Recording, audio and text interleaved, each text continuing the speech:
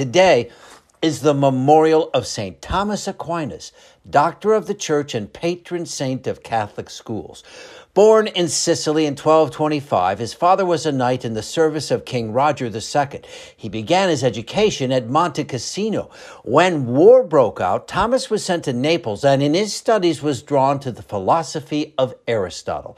At 19, Thomas made plans to join the Dominicans and become a priest, but his mother was bitterly opposed and sent his brothers to kidnap him and bring him back to the family castle where he was held as a prisoner for a year.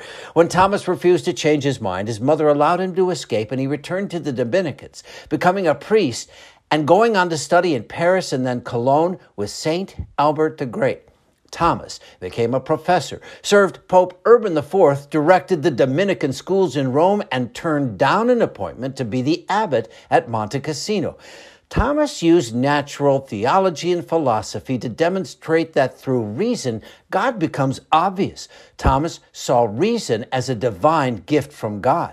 His greatest contribution to the Catholic Church came in the form of his extensive writings. In Summa Theologica, which he never finished, Thomas addresses all of Catholic theology, but he stopped writing after having a vision of heaven while celebrating Mass on December 6, 1273.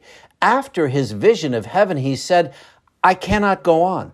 All that I have written seems to me like so much straw compared to what I have seen and what has been revealed to me." He died 1 year later in 1274. St. Thomas Aquinas, please pray for us.